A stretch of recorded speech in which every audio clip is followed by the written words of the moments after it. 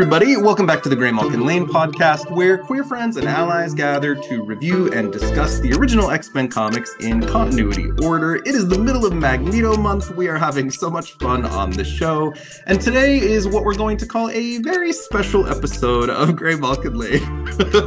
Now, I have not been shy about sharing portions of my story on this show, which heavily involved being raised in Mormonism, and I've been shocked as I have met other comic book professionals and comic book fans to come across people with very similar but distinctively different stories from mine. 3 of those friends are here with me today, so we're going to call this the post-Mormon episode of Grey Malkin Lane. So as we frame this conversation today, we're going to call it the post-Mormon episode of Grey Malkin Lane. There's going to be perhaps some trauma sharing and or some poking fun at religion and or talking about the liberation of leaving things behind. It will be very X-Men focused as well, but for any listeners who may have conservative belief sets, this is your warning as far as the sharing in today's episode may not be for everyone, which is entirely okay. I am thrilled to welcome 3 of my dear friends through this show, both in real life and online. Phillip, Sevy, Terry Blas, and Amanda Martini. Thank you all for being here. Let me have you each introduce yourselves. Let us know your name, your gender pronouns, where we might know you from.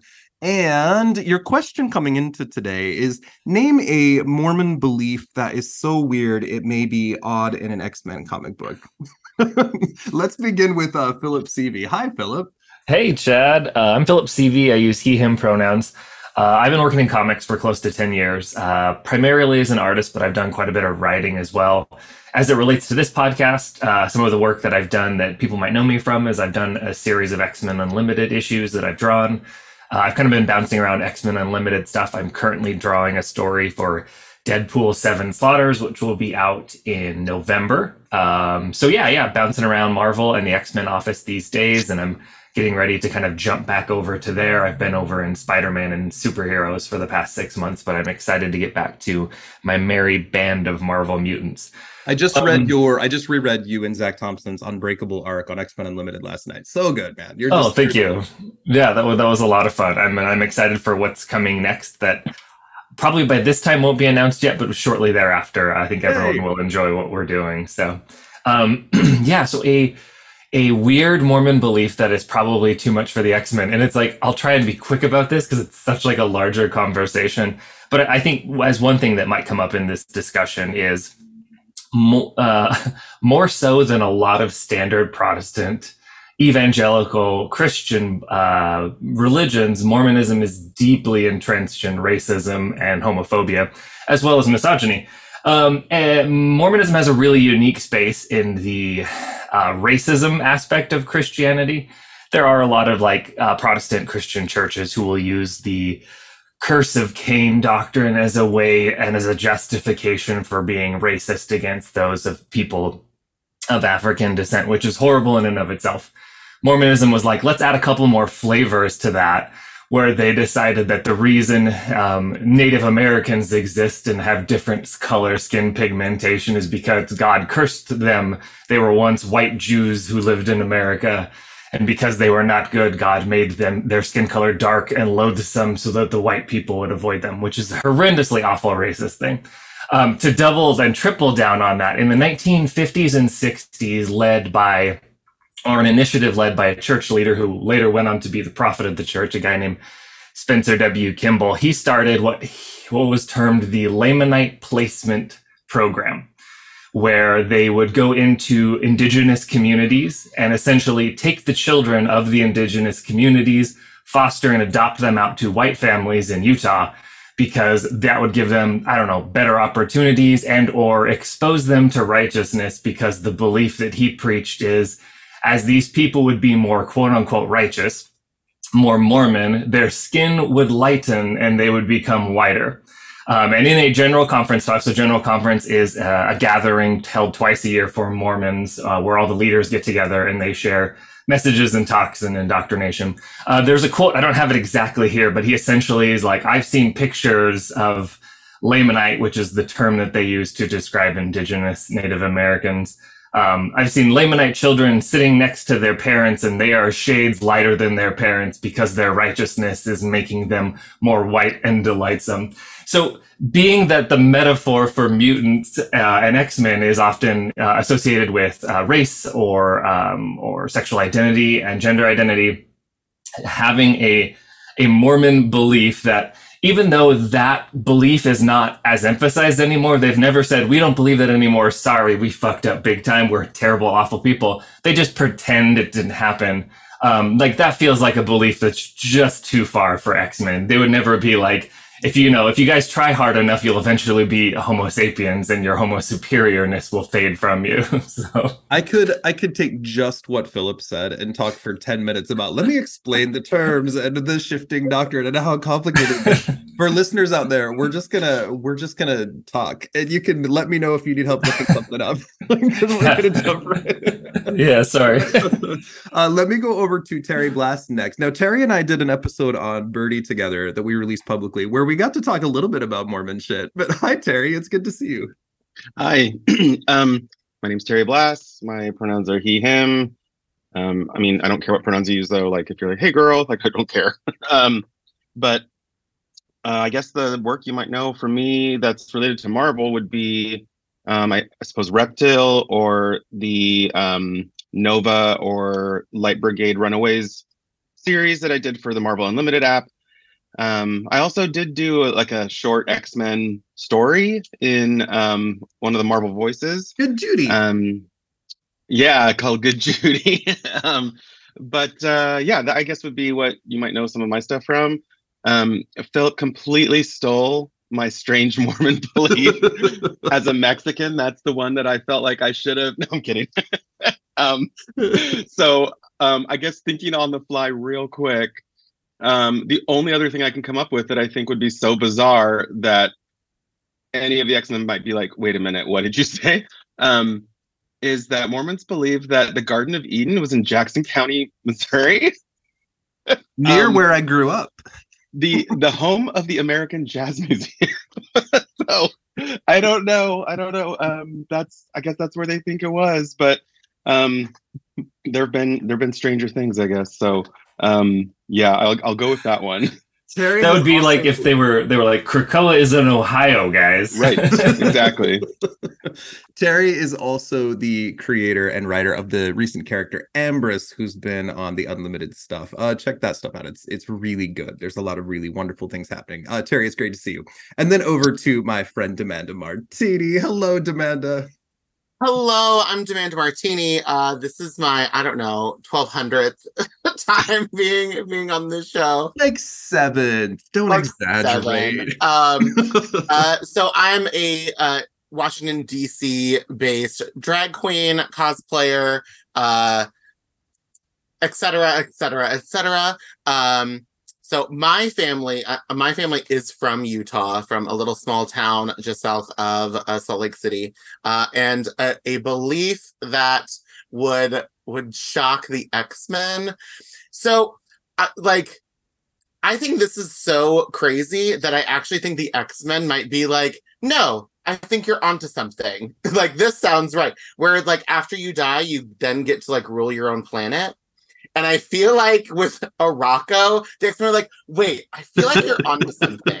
I feel like something like this is true. But also, to quote the animated X-Men series, with what Phillip was saying, when Storm is just like, skin color-based prejudice? How quaint! They're just like, she's like, oh, so you guys might be racist, but I'm still going to have a planet. So I guess will be into this. The real direct allegory where there would be Professor X living on Arakko and promising all the other X-Men, if they were good enough X-Men, then he would give them their own Arakko, but really it would never happen. Right. Lastly, I'm Chad Anderson. I use he, him pronouns. You guys know me as the host of this show, and Mormonism is an enormous part of my story. Not only have I published a memoir called Gay Mormon Dad, I'm currently adapting it into a graphic novel, and the art's coming in, and it's so beautiful, and I'm really happy.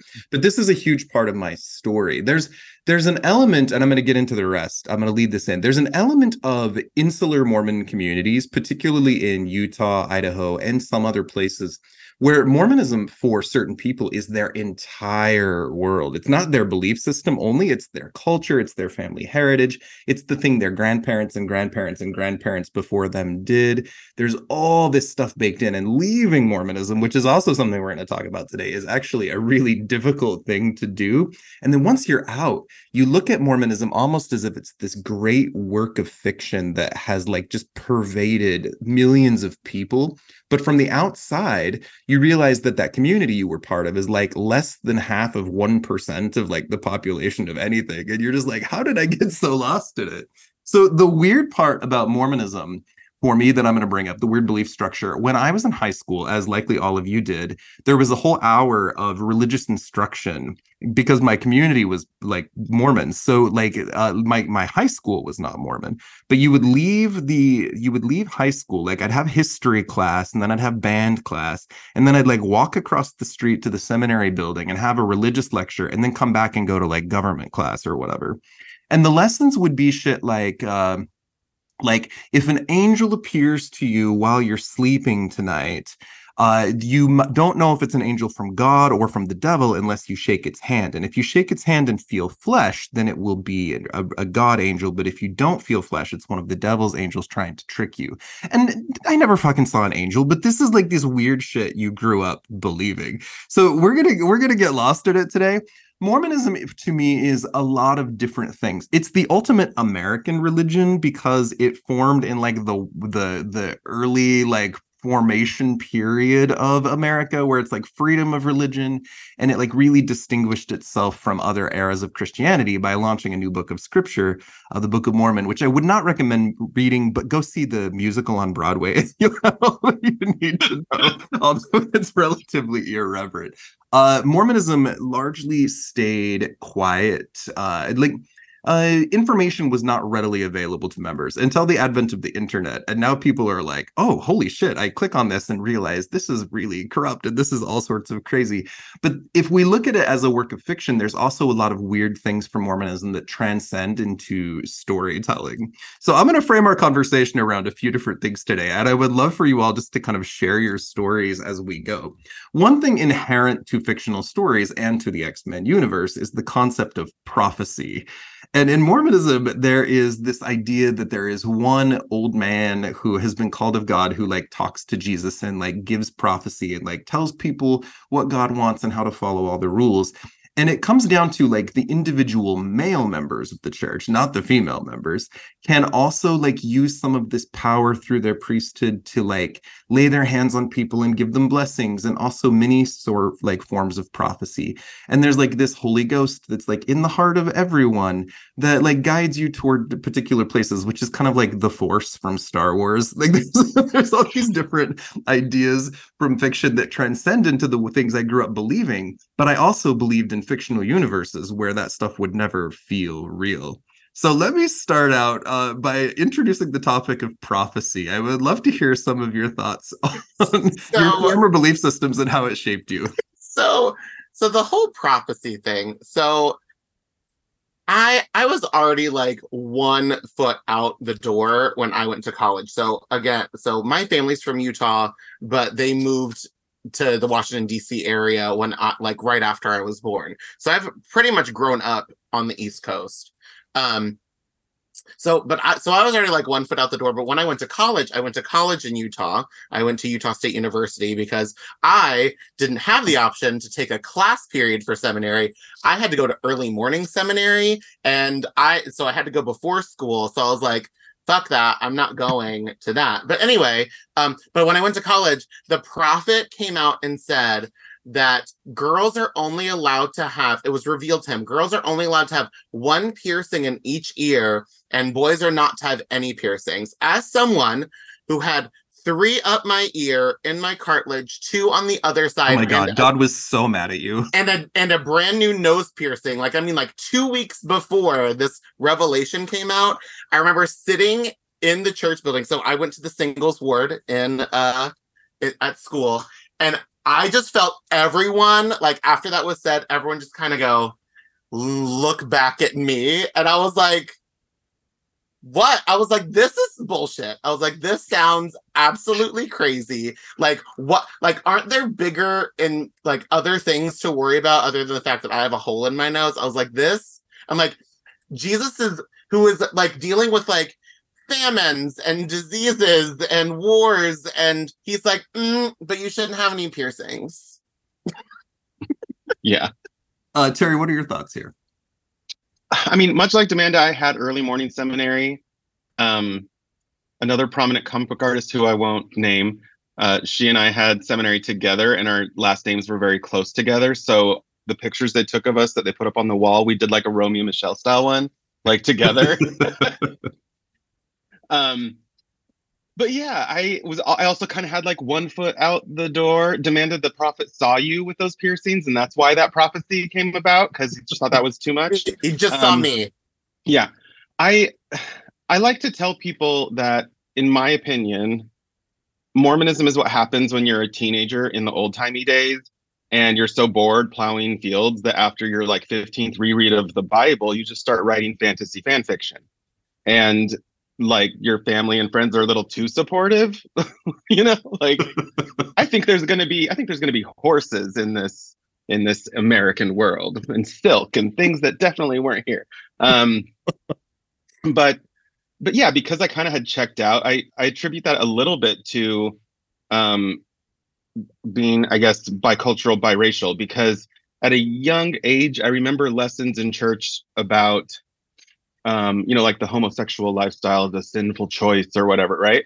And I remember thinking like, well, I didn't choose who my parents are, like not in a negative way. I'm very proud of being Mexican and Mexican American.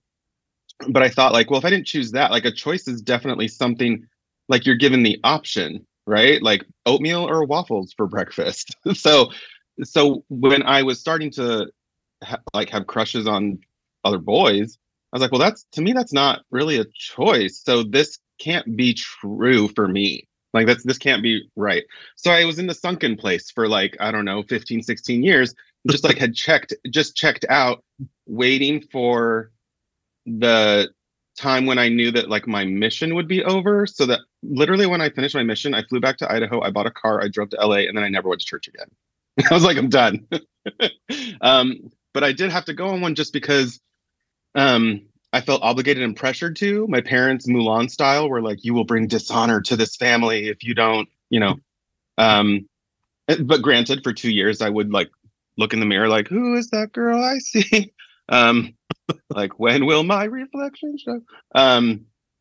But yeah, I don't know. Girl, hey. Yeah. We'll show who I am inside.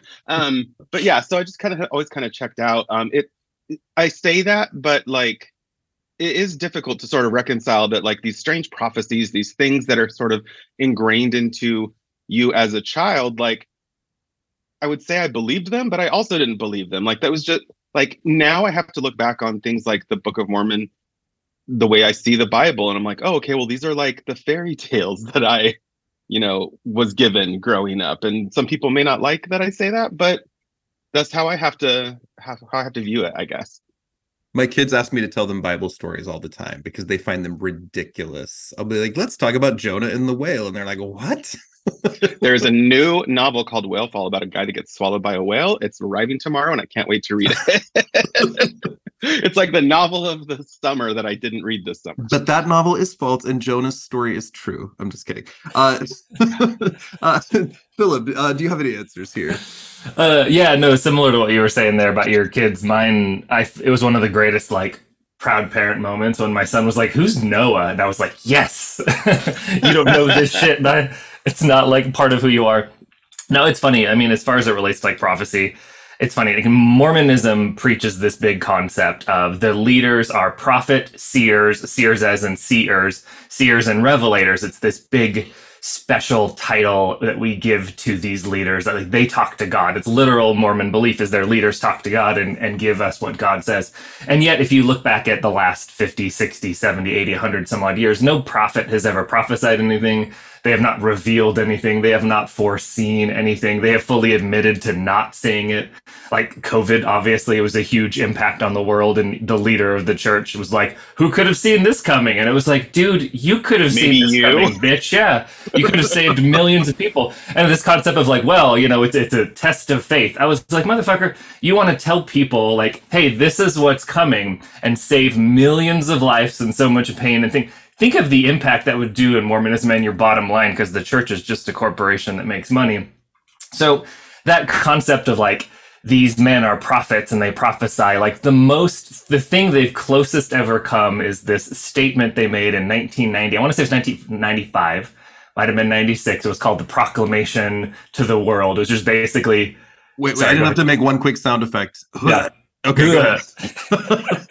So it's just this big statement where they basically entrench and reaffirm their belief in the heteronormative, kind of cisgendered nuclear 1950s family, because so much of the church today is built in 1950s conservatism if you look at their history.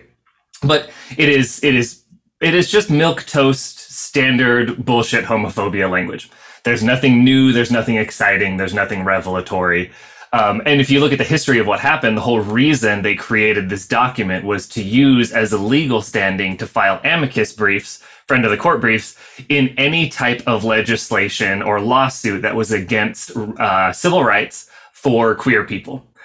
So the closest thing they've come to saying we prophesied something was a legal document they can use to take away the rights of queer people. And it's like, this is the best you could do in this world when, yeah, there's famine, there's plague, there is death, there is war, there is misery and destruction all around you. And the best you could come up with is a way to fuck over gay people. And it's just so much of like this concept of prophecy and prophesying and kind of what they actually use their power and money to is a big big opening for me to kind of exit the church. And I was actually a very, very devout person for well into my 30s. So it wasn't like a question mark kind of raise my eyebrow growing up. It was like, I'm all in until one day I was like, nope, I am 100% out. This is just all it has done is used to make money and hurt minoritized groups of people. So, yep, Jesus is definitely in charge of this movement.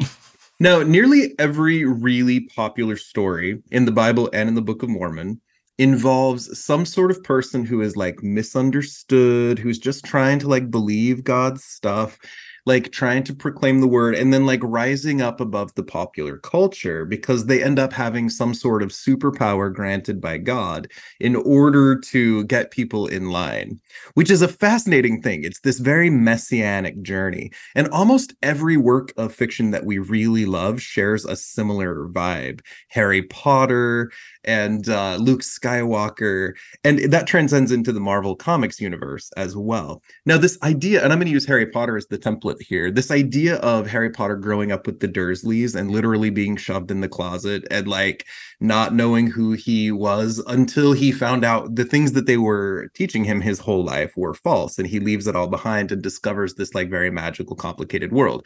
And I know there's all the controversy around J.K. Rowling, but I still think it's a really transcendent story, because then we also have the messianic journey of, which is like the Christ story of this kid rising up and conquering. The X-Men have 100 versions of that story as well, but this idea of leaving behind what you were taught was truth, and then finding your hero's journey and your found family on the way is very much the concept of the other, which is interesting because growing up, I always thought I was the other. The Mormons were the other. We were the ones that were misunderstood until I realized they were the ones that oppress us.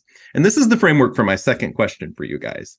Almost every major group that fights the X-Men is some sort of oppressive church or government organization that has weaponized these concepts of truth and small-mindedness to fight against oppressors and the other. Tell me what your journey from the closet into Hogwarts or from believing in one thing to rising above. I would love to hear a little bit about your journey through that if you're all willing to share. Demanda, will you start this one?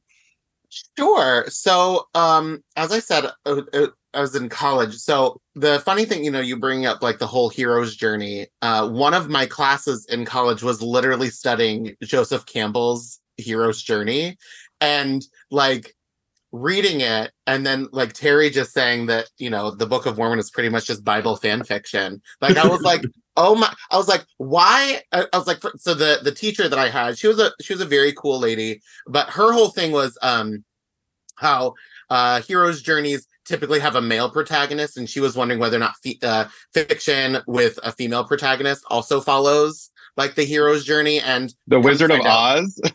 no, so not Wizard of Oz, but like things like Jane Austen stories, or trying to remember what some of the other. I mean, Dorothy is a girl. Well, yeah, well, so it's like the Wizard of Oz for sure, but she was talking more about like especially Jane Austen, Wuthering Heights, so, stuff like that. And really, we found that it doesn't, because women have a different journey, because women have a different sense of community, but yada yada yada yada yada. But it's just wild to me how like Mormons sort of like hang on to like this hero's journey, which is why I think so many Mormons are nerds. Like why like Star Wars is almost universally popular across any sort of group of Mormons that I've ever met in my entire life.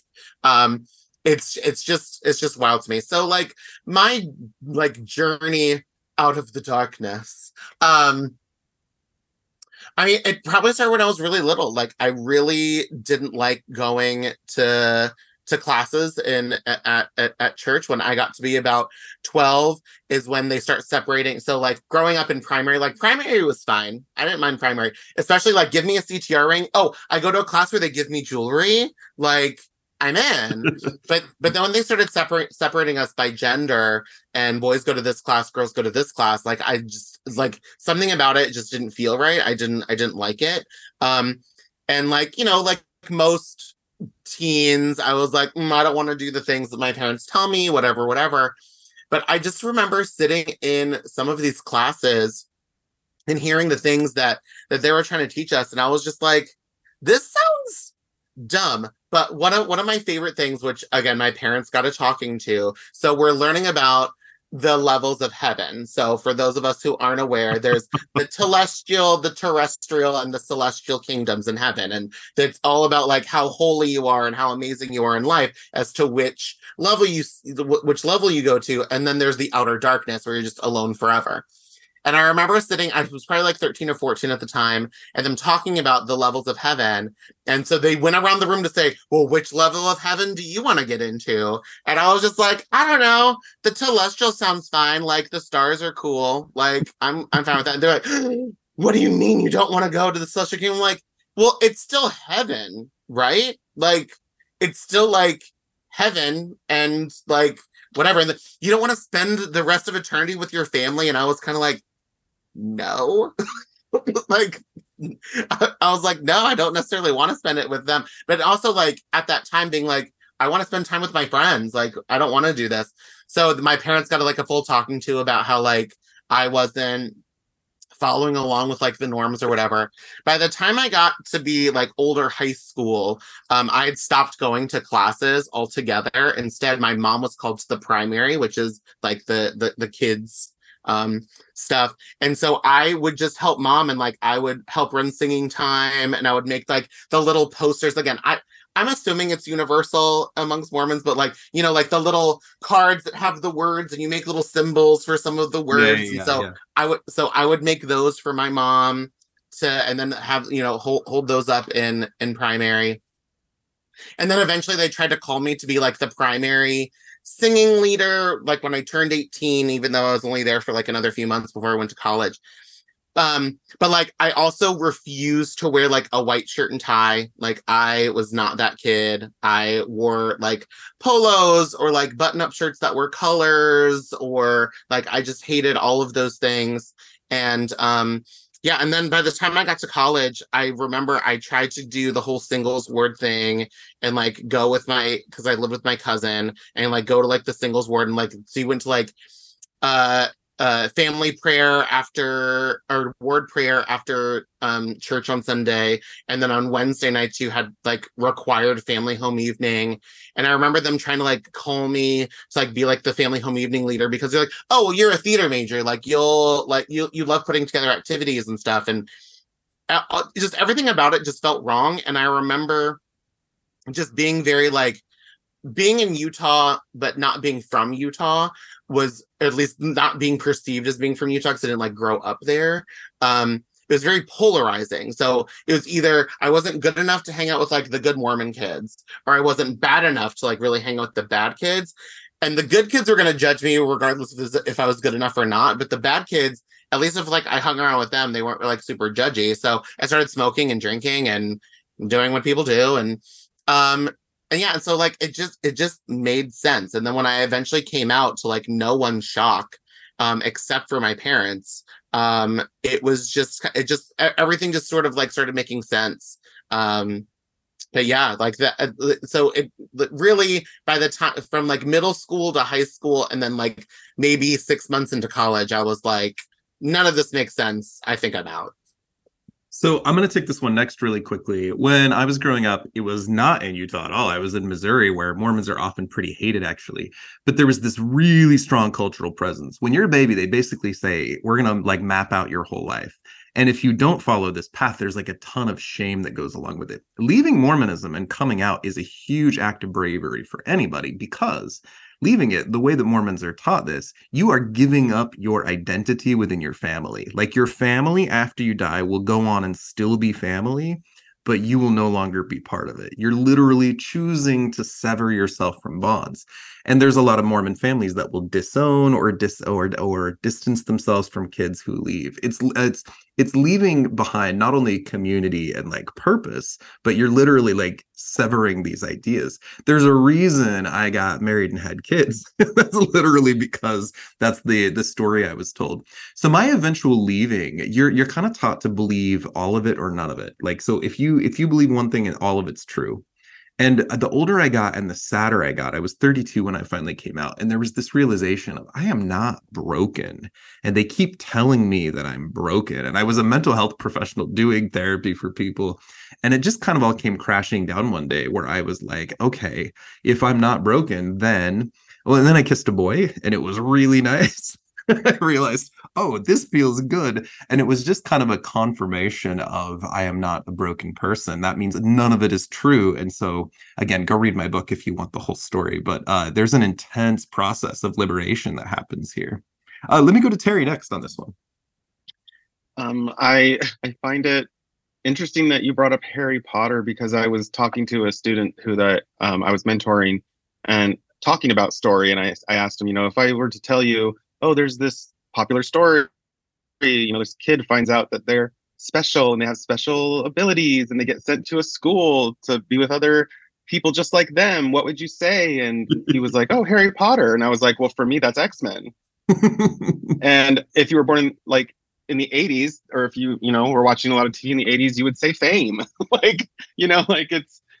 It's like a universal kind of story that I think gets told every once in a while, which is why, like you said, I think likely comes from biblical stories and a lot of things that we are given when we're younger. But my journey out of Mormonism, I think, was somewhat started, like I mentioned, when I finished my mission. I moved to California. I was living in Los Angeles, and I just pretty much stopped going to church. And I felt like I could start living my life the way I wanted to, because I wasn't near anyone that I grew up with who was going to put me in a position where I had to still maintain that sense of like Mormon culture, if that makes sense. So yeah, I just started kind of living my life the way I wanted to. The thing that I found that helped quite a bit, I was thinking about this when you were speaking, because it felt familiar, was after I did come out to my parents, my mom stopped speaking to me, and my dad was like, well, she just feels like now she's lost you, and we're not going to be an eternal family, and et cetera, et cetera. And I was like, first of all, it's like our family can't stand to be in the same room for more than like 10 minutes together, so like eternity doesn't sound great to me, so no thanks. second of all, I told my dad, I was like, I don't think you and mom really believe that. And he wasn't offended, but he was more like, of course we do. How could you say that? And I was like, well, if you love me and now you think you've lost me, then you aren't making the most of the little time that you think you do have with me, especially like mom, because, and he was like, I think you're right, which was pretty big for my colonel, military Mormon Republican father to say to someone else. And so that I think was pretty helpful, because after that, I think he probably spoke to my mom. She started coming around pretty quickly. But reminding myself, I think, that I'm an adult is something I have to do quite a bit, because when we're put back in the context of visiting our parents or interacting with our parents, I think we can easily just sort of slide back into that, like, mom, what? Like we're a teenager again. But coming to town to visit family, like with my husband, I have to remind myself, no, I'm an adult. I'm coming to town. If you want to come see us and want to have a meal together and whatever, great. If not, you don't. Instead of like, well, but I'm coming to town, and if I would really like you to see. So it's just, I think, reminding myself that I don't believe that stuff anymore, and that's okay. And I can create a boundary with my family that's more about, do you want to be right, or do you want to have a relationship with me? Excellent. Phillip. Yeah, I think Mormonism is a system that is definitely designed for white, straight, conservative, cisgender men. So in that respect, like growing up, I was like prime candidate for Mormonism. It worked for me entirely. Every system is set up to benefit that. Yeah, and as a side note, the white cisgendered men are literally given superpowers through the priesthood, and then told they'll get a planet one day and lots of like hot wives if they do everything. Like it's very much a system of entitlement. But yeah, keep going. Yeah, exactly. So I mean, I think that system, the way in which it benefited me, blinded me for a long time to the way it hurt everyone else. And there's things along the way growing up. I was like, wait, why was it that Black people couldn't hold any priesthood or positions of power or things like that until 1978, which is like 25 years after Brown v. Board of Education and the Civil Rights Movement began in full force. Or things like, why is it that women can't hold any positions of power, or things like that. But it was just kind of like, well, that's because, God's ways are not man's ways, and we don't know the answers, and we'll all understand someday. And it was like, oh, okay, sure, I guess. And then as I got older and started to experience the world and started to, understand empathy a little bit better, perhaps, I started to see the way in which the church was hurting people, and specifically the queer community. I didn't grow up in Utah, but I've been here for close to 20 years at this point. I moved here after my mission and have never really left outside of grad school. And as Chad is aware, as we've talked, and I'm sure he might have mentioned it on this podcast, the suicides among LGBTQ youth in Utah are very, very high. As is the homelessness. As is the homelessness, like statistically just targeted at these groups of individuals. And it got to a point where, as I started to notice this, and as there started to be more discussion about this, and I was also teaching at an art college here in Utah for about 5 years. So a lot of my students were LGBTQ. And as I got to just listen to their stories as they talk to each other, right? They didn't get up. These are 18-year-old kids. They didn't get up in front of class and like, let me tell you about my life. They were just talking about their lives with their fellow students. And it was, I felt really bad that it took hearing someone's experience for me to begin to be able to very much look outside myself and see the way in which so many of these amazing kids' lives were just so difficult and so painfully affected by the way they were treated by their peers and by their family and by the LDS communities around them. And I started to see that cognitive dissonance of like, if we are a church that proclaims that we are led by Jesus, like that is the edge we have over everyone else, right? They may be quote unquote playing church, as some of the leaders have described other denominations, but we are the real ones because Jesus literally talks to our leaders. And I was like, we're doing all these things that are the exact opposite of what Jesus would do. Jesus would never do things in such a way that would cause entire communities of children to feel it was better to die than to live in a world and in a way which they can never truly be happy. And that's kind of a common refrain that I've heard from lots of LDS queer youth of like, I can't live happy here, but I know that I'll be happy in the next life because the church has taught that I'll be straight, and the church has taught that I'll be able to have all these things I can't have. So, well, and let me attach a side note really quickly. Please do. Utah formed as a state decades before it joined the United States, right? Mm-hmm. So it was its own empire, like in the wild, wild west in those days. And one of the laws they had on the books back then was something called blood atonement, where it was taught by Brigham Young the prophet that it was better to kill someone who had sinned by cutting their throat or killing them than to allow them to continue to sin, because it would be more just.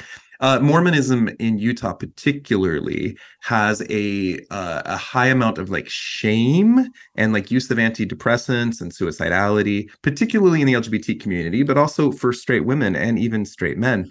This idea of being taught constantly that if you're good enough, all your pain will go away and you'll have happy lives. And people have stress and emotion, and it's never there. So it's just the mental health consequences here are enormous on top of that. So this idea of taking your life is very steeped into the culture. It's better to die than to continue to suffer or be broken. It's a really awful thing. But I do mental health for a living. This is where I spend a lot of my time in my office. But keep going, Phillip. Yeah. So, I mean, I think a lot of those things kind of came together, and it was early 2015, and I was just hurting, and I was just looking to the leaders, and I was like, there's got to be something you can say. There's got to be something you can do. If you literally talk to Jesus, there's got to be a message that can help bring people together and heal the pain and brokenness instead of make it worse. And I was listening to a leadership conference from the members of the church, and they did nothing but harp on the same bullshit they have for 50 years. And it was anti-LGBTQ. It was the same generic lessons about praying and everything will be okay. And I'm like, this is an opportunity for you have to save people. And you were doing nothing but hurting people. And it really spiraled everything. And I spent about the next 6 months intensely focused on just this one thing, like an internal exploration of like, can we say that we're led by God when everything we do is anti-Christian? Is anti-Jesus of the New Testament, not necessarily Christian as a denomination. Eventually I came to the conclusion that like, no, we're not led by God. We're not led by Jesus. And kind of had to slowly part ways. And it was a very painful and difficult deconstruction and realignment of my life. And it took years and years and years. And I wasn't really in a position where I was allowed to talk to anybody about it. It was 3 years before I could bring it up to anyone outside of a very, very small group of people. And even that would cause fights and problems and dissensions. And that, that's the kind of the short of a really long story. But I was just like, there's no way that God can lead a group of people that hurt other people so much. So to kind of piggyback onto that, so I'd mentioned in college, there was like the good Mormon kids, and then there was like everybody else. And I can say that almost entirely, I would say 90% of the people that I went to college with are no longer members of the church. Almost, I would say, aside from I think like 2 that I can name off the top of my head, almost every male identifying person that I went to school has come out as LGBTQ. So the reason I bring it up is like your story where you're like about 2015 when it, like things kind of came to a head with like marriage equality and that kind of stuff. A lot of my friends that I was friendly with in college, but not like friends with, not like people who I like wanted to talk to every day or whatever, but very nice people.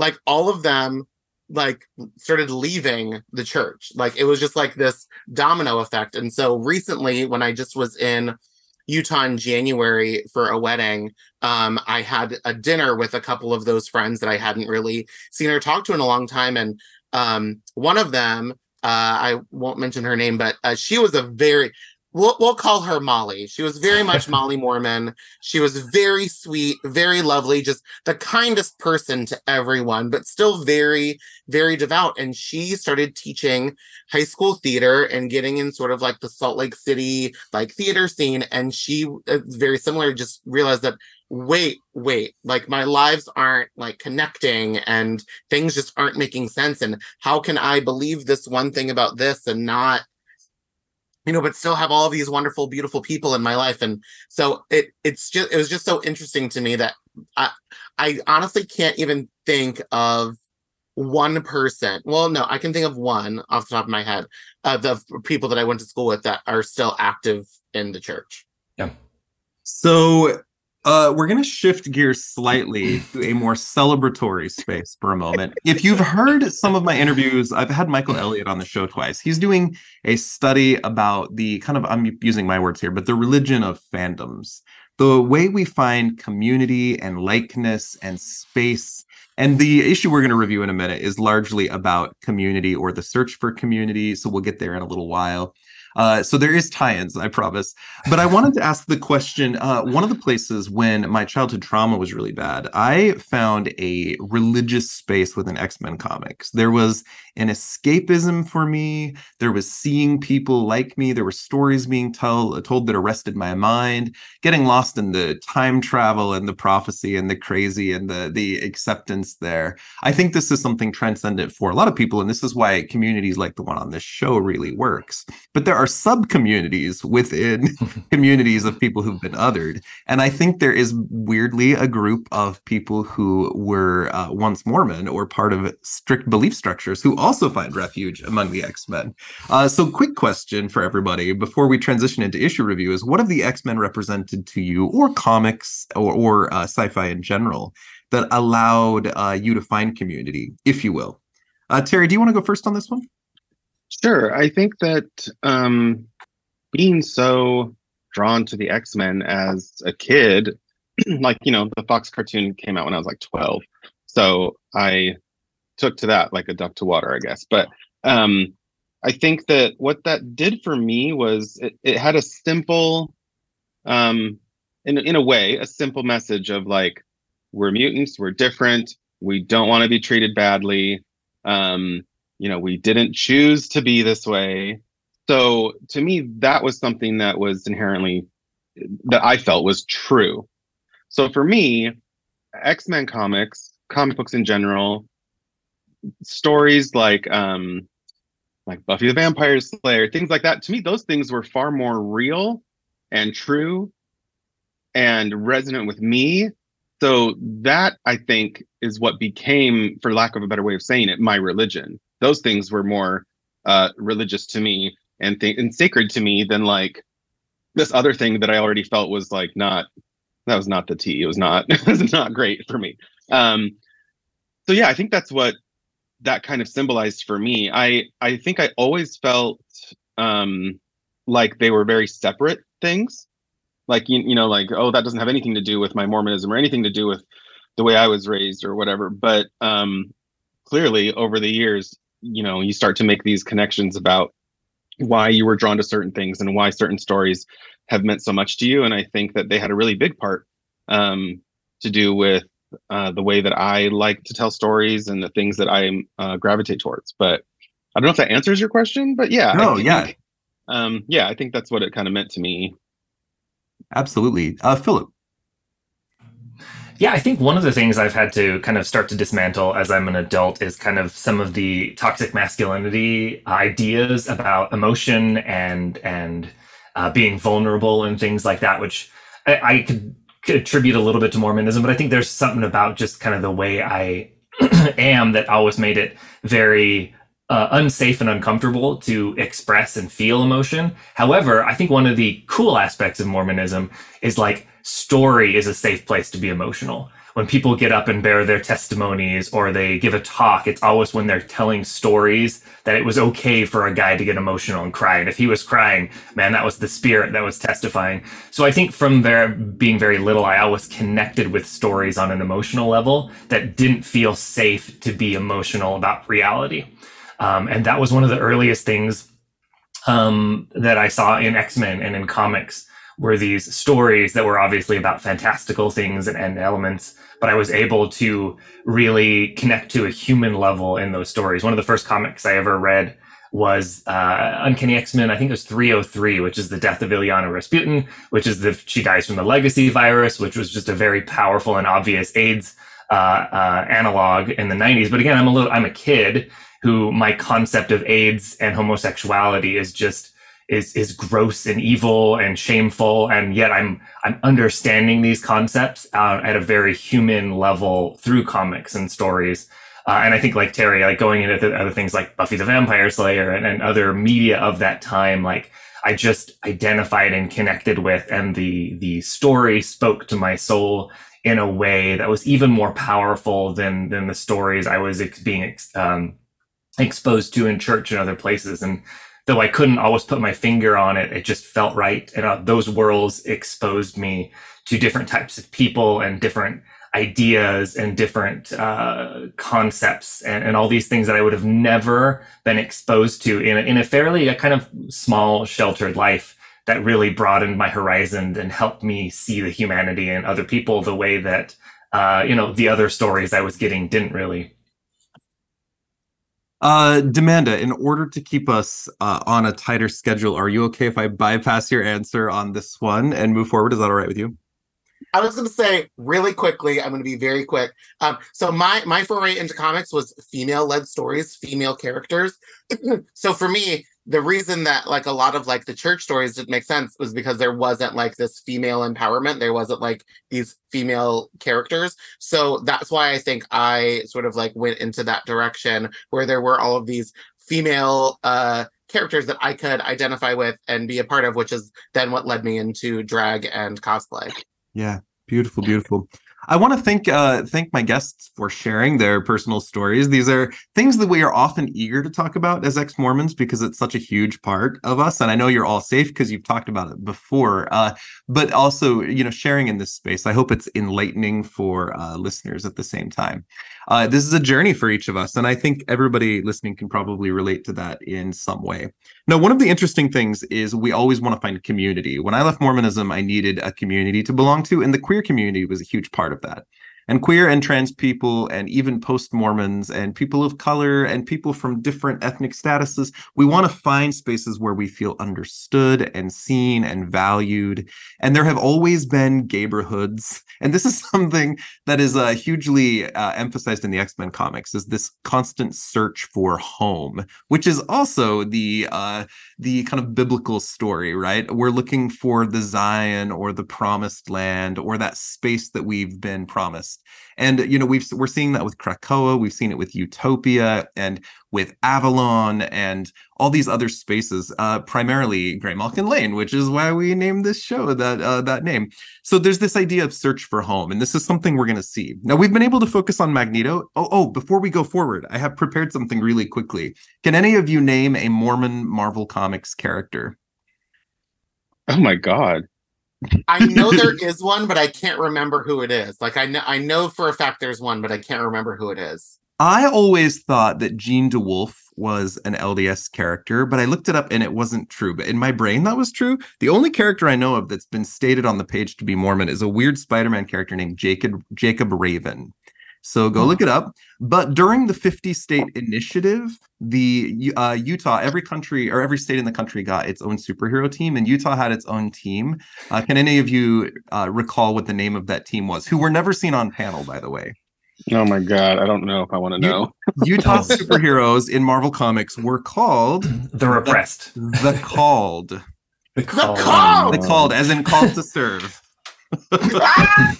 Which is hilarious. Again, as a music person, I immediately jumped right into the song in my head. We also have reference in an old Ringo Kid story about him interacting with a group of Mormon settlers in the 1800s. We see Utah a ton in the comics. There, it's like a frequent setting for Wolverine or Hulk or like secret base stories, particularly like Southern Utah, which is interesting. And the She-Hulk character Mallory Book is canonically a former Miss Utah, which is amazing. So there's some random facts for you today. What? Okay, we've been exploring Magneto on the show, and we're doing 6 episodes this month, all about escalating areas from his past. Episode 1 was all about concentration camp. Episode 2 was about him discovering he was a mutant and being a father. Episode 3 about him as a Nazi hunter. Episode 4 is today, and this one is all about kind of messianic Magneto, who has a very dramatic flair and a lot of self-exposition and large speeches. He gets his costume for the first time canonically in this issue, which is fascinating. And you get to see the kind of showy, flashy side of Magneto today. We're also going to have some talk about Magneto as Messiah today a little bit as well, which is a really interesting thing, but I'll save that for just a minute.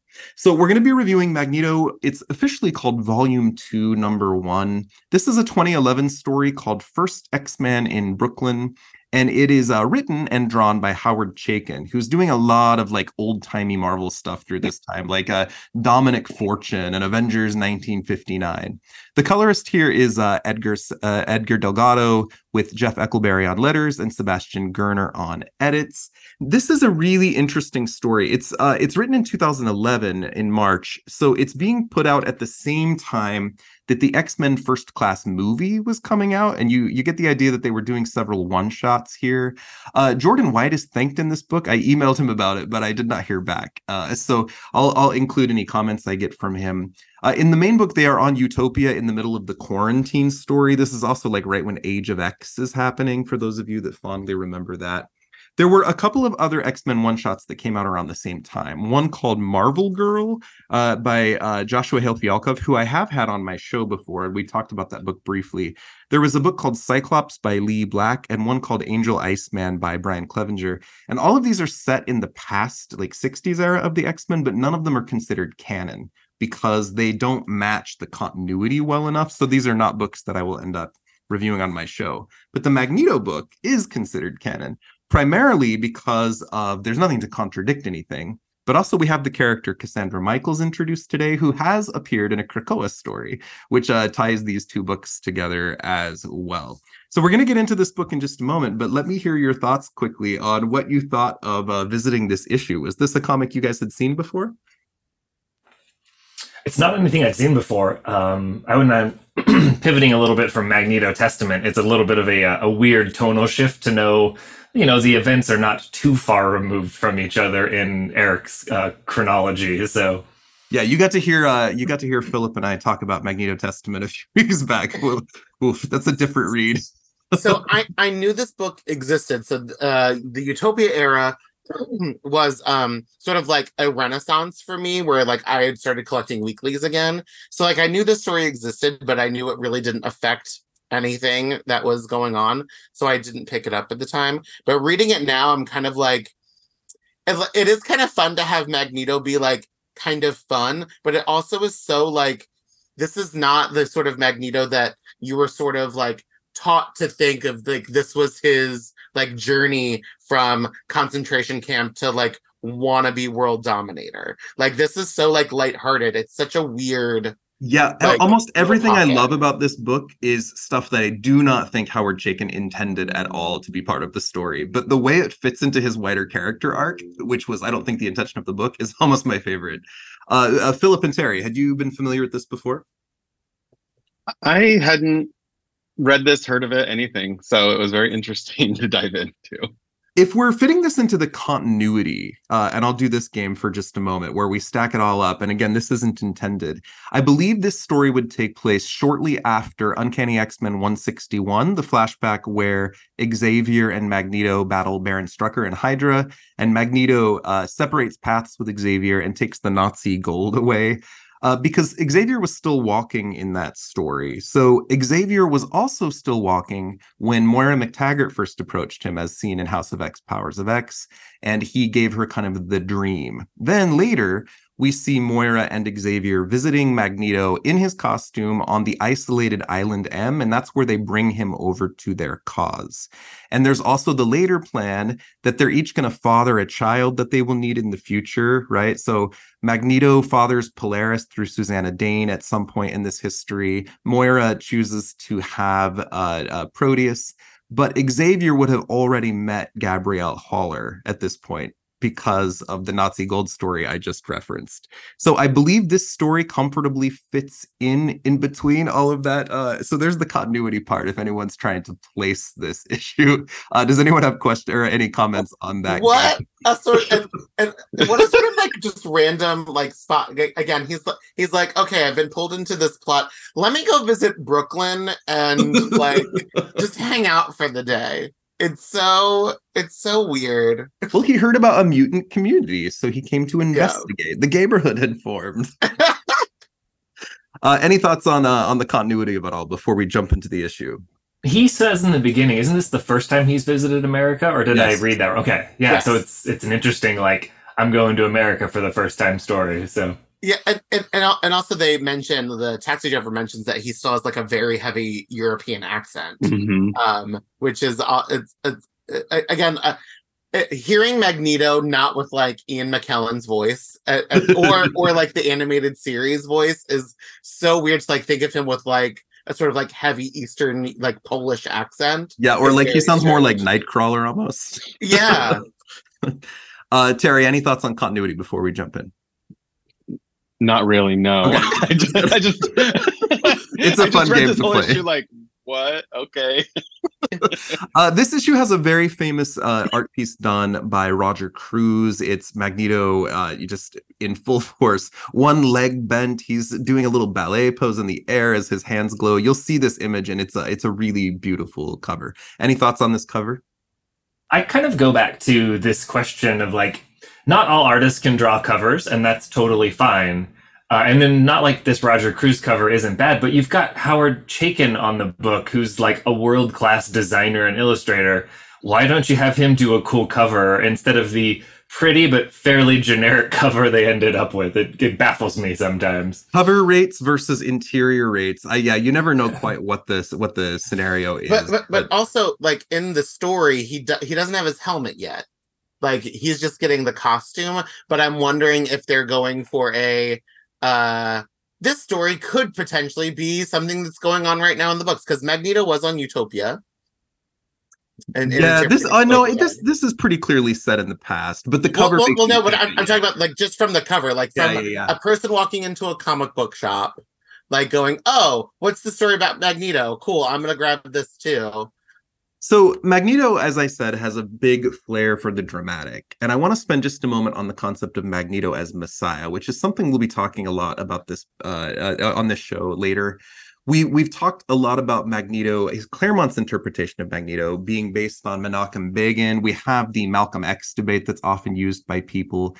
But there's this idea of Magneto as Messiah, which is something he's literally called when he has a group of acolytes or religious mutants following him. He's been the leader of a nation, both in Krakoa and in Genosha. He's a worldwide threat. He's had international trials dedicated to him. He's also a mass murderer. There's the commentary on Magneto as Hitler, who, as uncomfortable as it is also a messianic figure. And there's also the one thing, and Phillip and I talked about this in the Testament episode. The one thing that's so fascinating is we have Magneto as a Jew, which is not something that's ever been explored, what that religion means to him or his family. We only know Magneto as a concentration camp survivor. That's the origin. But there's not a lot about him being a Jew ever explored in the comics. He's clearly a religious-minded person, but the Jewish culture has a lot to do with the belief in Messiah, which is something he then proclaims himself to be. And that story, when you divide it out from someone like Exodus, who also has this kind of messianic obsession, but their backgrounds are so different, so the interpretation of what that means is entirely different at the same time. We get to see a little bit of that hinted in this very egotistical, maniacal, narcissistic kind of showman that we see in this book. Any thoughts on this? It is interesting so Magneto as a Jewish person, because again, even though it's a big part of his sort of survival story, meaning that, like, you know, he was a concentration camp survivor. I think the only time I remember really like being like, oh yeah, Magneto is Jewish, is when he accidentally thinks that he kills Kitty, who is definitely a very Jewish character, and like that sort of sparks him to like feel bad, even though he's killed many people otherwise. So it is interesting, and the way that he sort of like takes like the idea of that religion and then puts it into like his own sort of life. Like he's not like, oh yes, I'm Jewish. It's like, no, I think I am the Messiah, but not necessarily the Messiah of Jewish texts, but like the Messiah of this actual planet. Yeah, would we say Magneto was right? There's a lot baked into it when you consider the crazy side of this man. And I think tying into the Mormonism at all, another belief we don't have time to get into or explain because it's insane. There's a certain idea in Mormonism that Mormons are Jews also, that like they have inherited that mantle of the house of Israel because of a million things. But you know, there's a certain messianic nature of the leaders of Mormonism, Joseph Smith being the first one.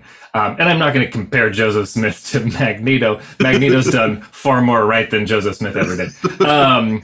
But yeah, there's the anytime you have a figure who claims or acts in a manner of a Messiah, it automatically opens up for all the problems where egotism and narcissism take over. And that's one of the things I really like about, especially recently, Kieran Gillen's exploration of Exodus feels his role is to usher in and protect and open the way for the Messiah, which I find is a far more interesting and fascinating approach to then just any other character being like, I'm the Messiah. Exodus is like, no, my purpose here is to pave the way and protect a Messiah. In this current story, I believe he still feels its hope. I don't know why I'm a couple issues behind, but there's a wide exploration that still needs to happen about the Messiah complex in a lot of characters. But it's fascinating to see people who proclaim themselves to be Messiah.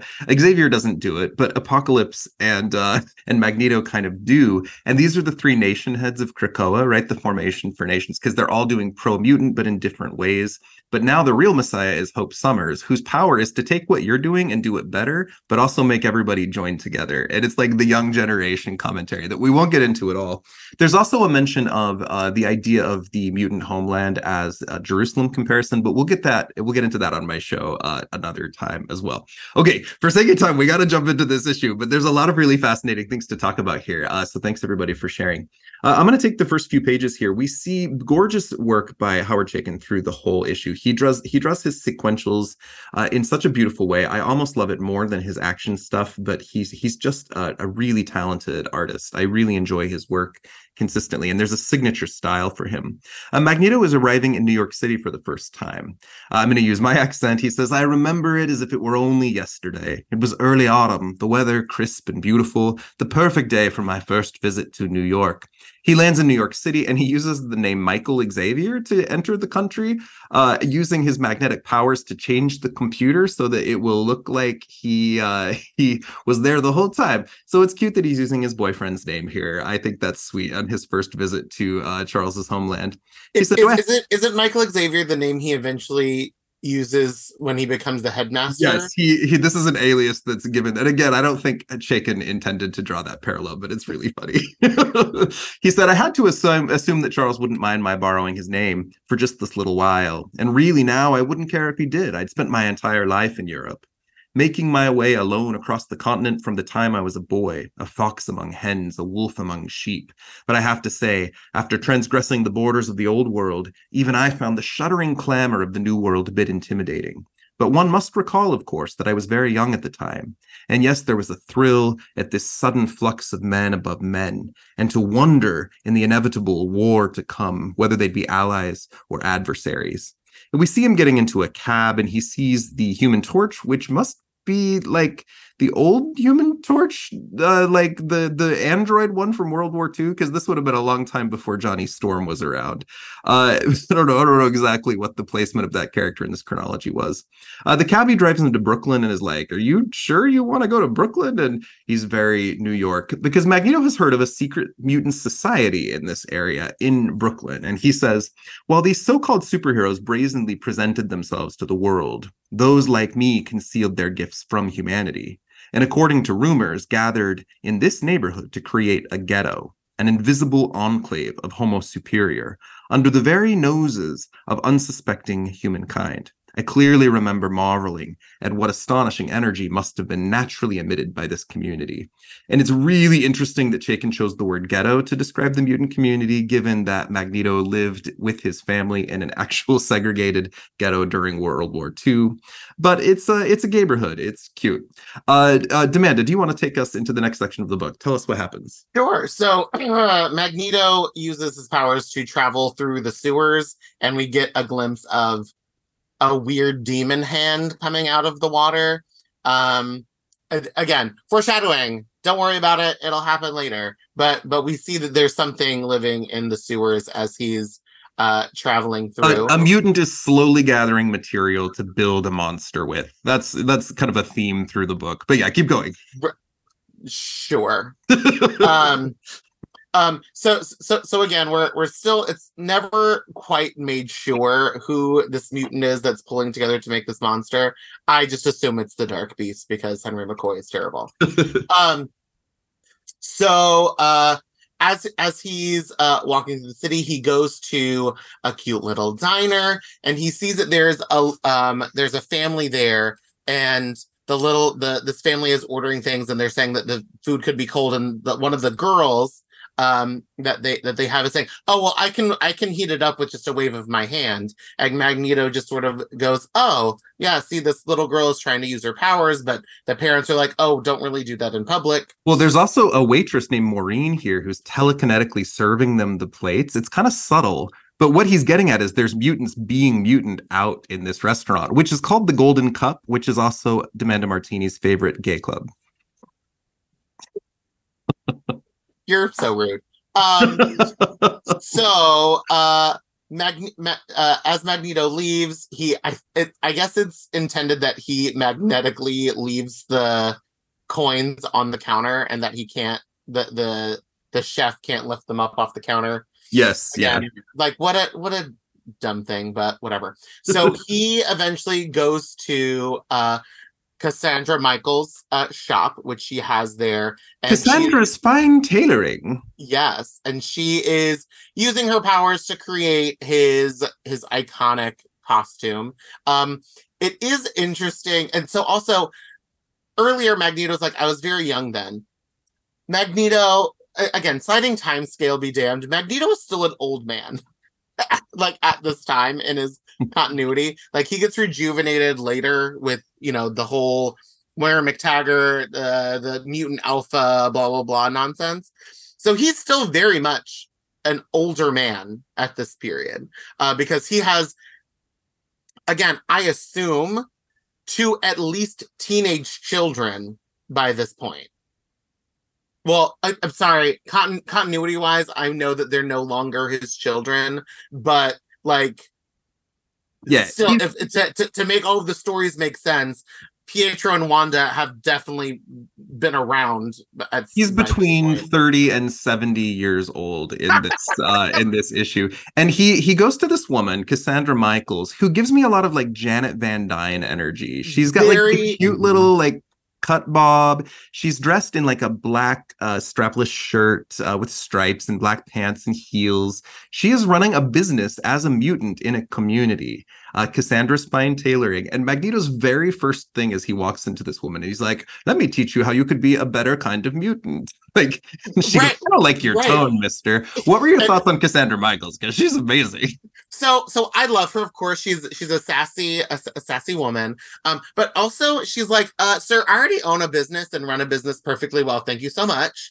But Magneto is still hot and charismatic. So she's like, yeah, I'm seeing what you're putting down. But she also uses, and again, it's like the weird dated references, because we're trying to like put this in the past, where she says that he's talking a lot of jive or nonsense, and it's very, but she is a lot lot and I think those are all the pages that I'm supposed to cover. Yeah, that sounds great. Phillip, do you want to? But no, but I love her.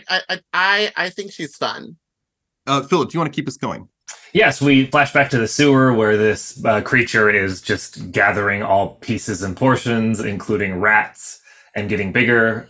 We move forward to a restaurant where Magneto and Cassandra are out for dinner.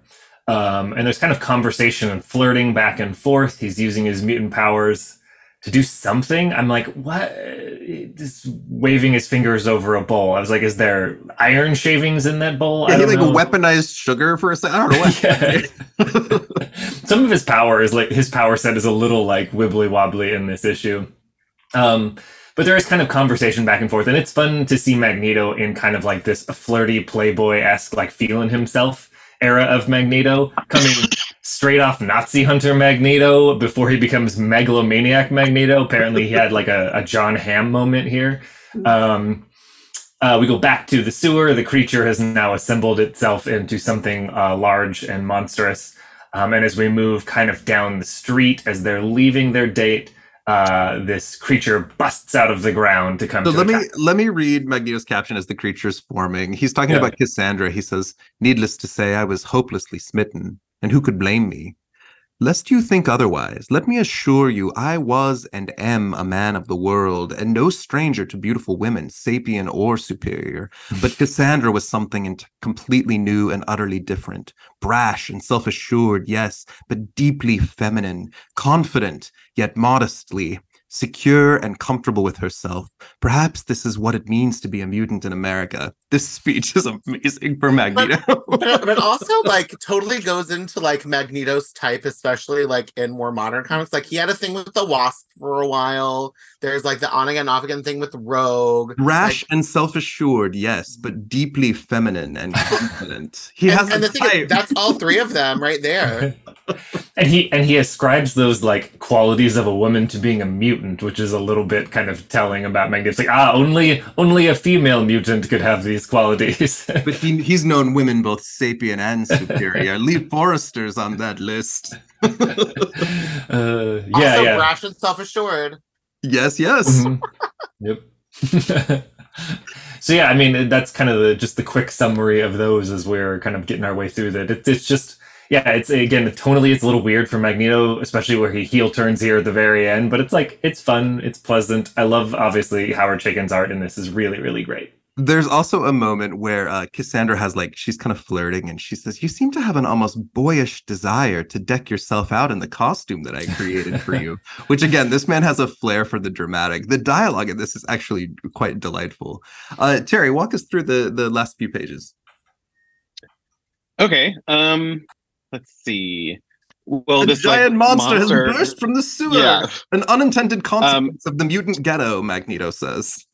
He calls it an abomination, which I think is kind of rude. Like, you're supposed to be like Mr. Mutant, like savior, and you're like, gross. So that's a little bit strange. But the thing that I enjoyed was that as this monster like attacks, I guess, suddenly he's in his costume. Like, he's like not in his date outfit anymore. He's just like at the top of page, I don't know, is that 18 or something, 19? He's just suddenly in his costume. He took his coat off and had the costume underneath. And do you notice when he yells, "You abomination, I will require your undivided attention before I consign you to oblivion"? And he's smiling. He's having so much fun by fighting this monster in front of the girl he likes. It's really cute.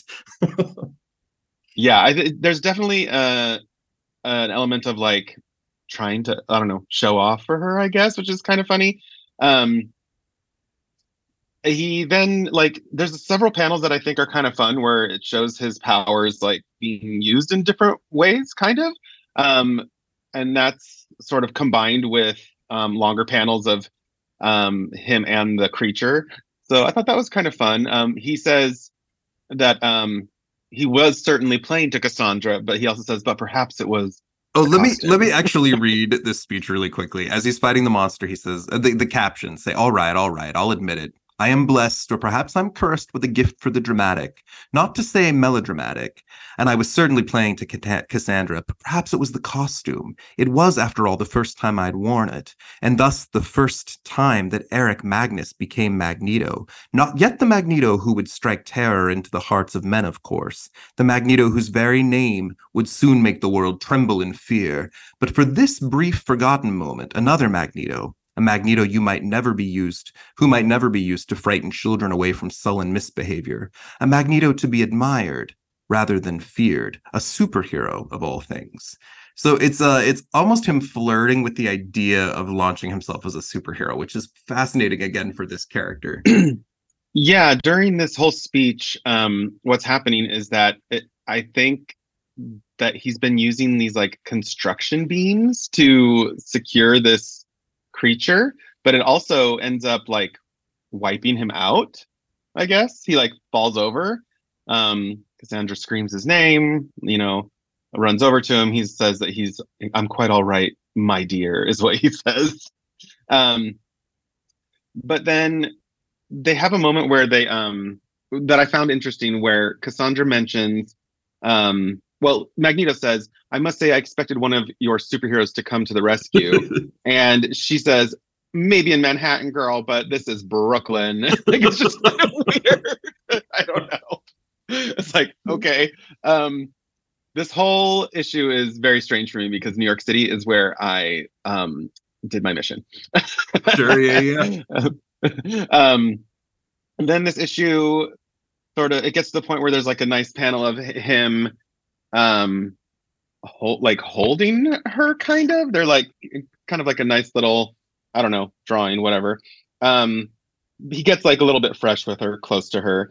And that ends up, what I find strange, that it ends up backfiring because she says something to him and his response, she basically says that he has an adolescent attitude. I don't know how things are like going south now, but he proceeds to then threaten her and says, let me find it. He says, careful, Cassandra. I'm not accustomed to being spoken to in this way.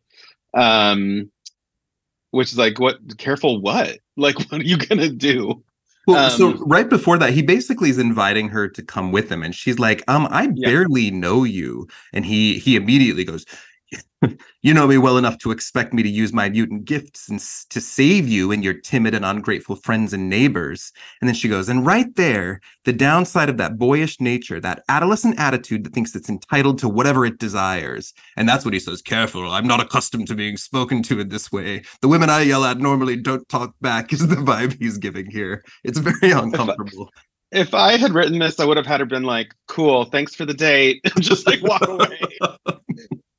Like, great date, bye. Yeah, this is a bad date for Cassandra. Don't go out with your clients, babe. Yeah. She says, maybe you want to develop a little thicker skin to go with your new superhero suit.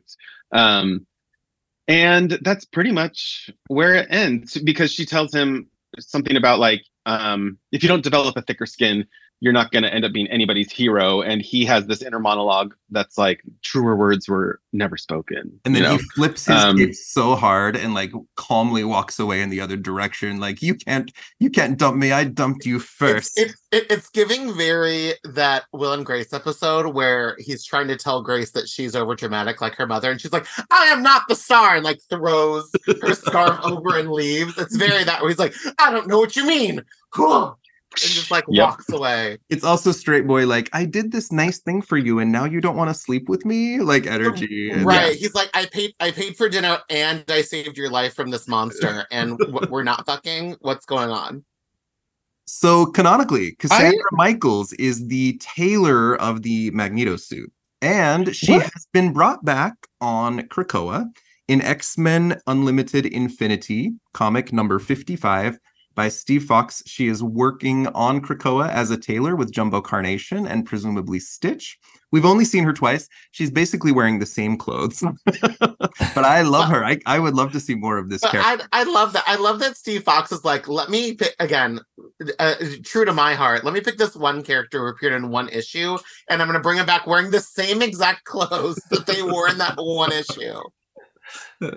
I mean, if she designs clothes, she's got to have a specific signature look, right? I'm thinking about fashion designers who pretty much wear a uniform, right? Mm-hmm. Like they do that, like and costume designers too, like Edith Head and whatever. So I just find that to be kind of interesting, and like, yeah, of course she'd wear the same thing. I'm a little lost on what her actual powers are, because she just like shown like this making a magic costume. Yeah, I think she's a little bit like the character Skeen, formerly Gypsy Moth, where she can manipulate thread, but Skeen will like rip it apart, and you get the idea that Cassandra Michaels can manipulate material and weave it together. I'm wondering whether or not she has powers more akin to like Silkworm, who was a Warpy from the Warpies era of Excalibur. He's the one that gave Nightcrawler that like updated version of his costume that had like more like rounded shoulders by Alan Davis. He literally just sort of like touches Nightcrawler all over and it just like morphs into a different suit. Imagine Cassandra on Drag Race when they're like, "Do you know how to sew?" And she's like, "No, but guess what?" She's like, "It's fine, I got it." As someone who introduced another that Marvel fashion designer to Marvel, I'm curious, like, because Cassandra and Jumbo Carnation and my character Julian are the only three I really know of, and I was curious if anybody knew of any. I mean, besides Janet, I guess Janet Van Dyne. There are a few characters in other factions that are known as costume designers. The one that comes to mind first is the old Daredevil villain, Gladiator, the guy that has like the buzz saws on his hands. When he first appears, he's a fashion designer. And then he goes nuts, right? There's a few others. There's one that's associated with the comics a few years ago that kept showing up in a number of different books where characters would go get new looks from her. I cannot remember the name of the character. It was like Big Ronnie or something. It was a woman who was designing a lot of suits. And I do think there's a few others in Marvel's history, but certainly not as fabulous as these. If I remember right, I think Tim Gunn was canonically introduced in an Iron Man comic years ago. So there's that one. I would love for like the opportunity to write like Julian gets the like Jumbo Carnation mentorship, whatever, accepted into that program. Holy shit, I can't believe I remembered. This character's name is Big Ronnie. So look up Big Ronnie, the fashion designer. I'm impressed with myself for remembering that right now. Big Ronnie. Big Ronnie. Okay, we're gonna wrap up here. Today's episode has been silly and fun and liberating and kind of sharing truth. I appreciate the community and the friendship that each of you offer. I would love to invite you all back to the show again very soon because I love you very much, which is why I keep inviting you back. So as we're wrapping up, let me hear any of your final thoughts on Magneto in this issue, and then let people know where they can find you online and plug anything you would like to plug, recognizing we're putting this episode out on October 16th. Terry, would you go first? Sure. My thoughts on this issue, I guess they're more pretty general in terms of like I like the idea now of reading more stories where Magneto's religious identity informs this like savior, I don't know, I don't want to say complex, but like identity that he has, right? So yeah, I think that's kind of what I've left with. I like the introduction of Cassandra. I think she's fun. And I do feel that the thing I was left with the most reading this issue was the convincing and beautiful way that New York City is portrayed, like in the artwork. So that was really nice. I guess you can find me. They said in art school to be easy to find. So I'm just Terry Blas on like all the socials and terryblas.com. I believe when this comes out, you will be able to go pick up a new issue of The Scarlet Witch, which I did not write, but features Ava Quintero, my character who I introduced in Reptile. Yay! So check that out. Go support Steve Orlando, who wrote that issue. And yeah, I guess check out my work on my website. I have one final Magneto thought I forgot to share. I got to say it quick or I'll forget. Magneto goes to find mutant society in America, and he finds it, and it's kind of going okay. But then he's like, oh, this girl doesn't like me, and nobody like hailed me as the Messiah here. So he literally leaves and is like, fine, I'll go live on an island by myself. Like his reaction to this mutant community is bizarre. Okay, Demanda, you go next. So yeah, this is such a weird like little pocket of Magneto's like whole like sort of arc, because like from this he then becomes like megalomaniac crazy person. It's wild. What a lovely and layered and complex person Magneto is. So I just want to say I apologize to those of you on this thing. I usually do come in drag to these podcasts, but I did, however, I do have all of the things available to do a Dragneto look. So by the time this issue or this episode airs, I will probably be posting pictures of it. I have this Magneto helmet made from when I did Bride Polaris. Yes. And everyone at DragonCon kept calling me Dragneto. So I will officially do like a Dragneto look for you all. But you guys can find me across all social media at Demand Martini. Everywhere. I'm on the Blue Sky now, whatever that means. But yeah, come find me, follow me. By October, I do have some cabarets that will be coming up after that. But the big thing after October is I will be at Farpoint Convention with my regular drag show. And then in March, I will be at WonderCon in California. So hopefully I can see some of you all in person because everything before that is like when I'm going to be hanging out with Chad in Utah. But Yes. that will already be over. So I'm excited to see you. Thanks, Amanda, for coming on the show today, and Terry as well. Phillip, would you like to go next? Yeah, I think my thought for this issue is like, I wish this was a mini series. So there was time to explore this area of Magneto's history and how it affected and impacted him just a little bit more. It feels like he goes from like, this is a cool swinging area to like, I'm going to become a megalomaniac really fast just because, I don't know, he got rejected by a girl. Maybe Magneto is the original incel. I don't know. But yeah, no, it's fun stuff. Gorgeous art. So it was fun to read. I don't know how vital it is to know this little segment of history, but it's fun, especially bringing Cassandra back recently.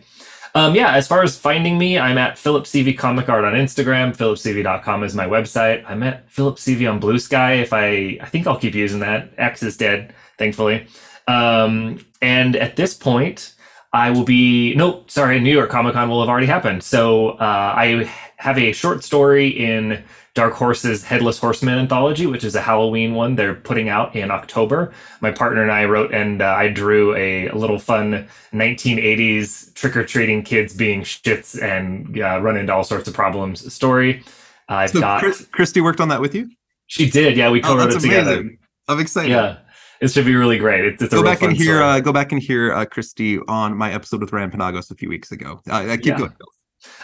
So that will be out the end of October. And in early November, I have a short in the Deadpool 7 Slaughters anthology, which will be out that I'm drawing Cullen Bunn's script, and it's real fun. In fact, I'm inking one of the last pages right now as we've been recording, so forgive me for that. And I got a bunch of stuff on Marvel Unlimited. Edge of Venomverse Unlimited will have just wrapped. The thing that I've been working on for the last couple of months. I don't know if it'll be out yet. It still hasn't been announced. But then I'm hopping back over to do some fun stuff with X-Men, which will be out shortly when this airs. So yeah, that's kind of Yay! It's so good to see all three of you today. Thank you for coming, and again, thank you for sharing your stories. Lastly, you can find Grey Malkin Lane on different accounts. I am using Instagram mostly these days, but I'm still on Twitter/X. I've also got a Discord. I would love to interact more on there as I'm transitioning into new social media platforms, as well as Threads. Anyway, I keep my own social media private because I've got kiddos. Next episode coming out immediately after this one is going to continue the Magneto month. We're going to be reviewing Professor Xavier and the X-Men #4, which is a 90s story that's kind of in the early Brotherhood days. One of the few Magneto stories we have not covered in canon yet. On the Patreon, we're continuing Magneto coverages there as well.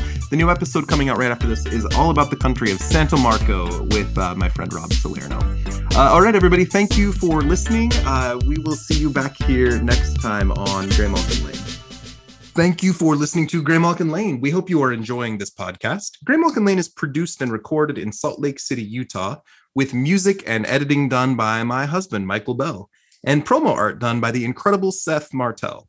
Look for us on Patreon, where we are releasing weekly episodes about obscure characters and facts. It's a great way to participate with the podcast for only just a couple of dollars a month, and it helps support what we are doing here. Also, the best way you could help Grey Malkin Lane is by sharing and liking and subscribing, but also please leave us a review wherever you listen to your podcasts. We'll see you back here next time on Grey Malkin Lane.